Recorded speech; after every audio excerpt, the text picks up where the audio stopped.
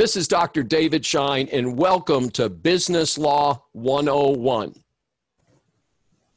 So one of the ways to use a trademark is to use it in commerce and then to register it with the PTO, Patent and Trademark Office. Also, you need to keep an eye on your trademarks, and you need to keep using it. If you do not keep using a trademark, then that's considered abandonment. So there was a case recently, I'm drawing a blank on it, where there was a controversy about it. And sometimes people will use the same word to create a trademark, but it's not for the same thing.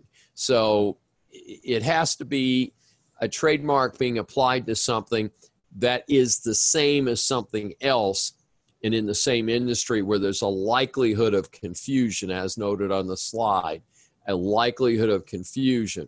So that's a pretty interesting scenario because it's a judgment call as to whether some use of the mark or the name would be similar enough to another one that the consumer would be confused. And so there's a good example here with Louis Vuitton, who do luggage. It's an interesting company, a large company. But using Louis Vuitton for toys for dog, probably not going to be a problem.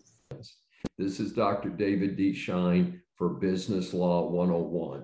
If you've enjoyed this episode, we invite you to subscribe on your favorite platform.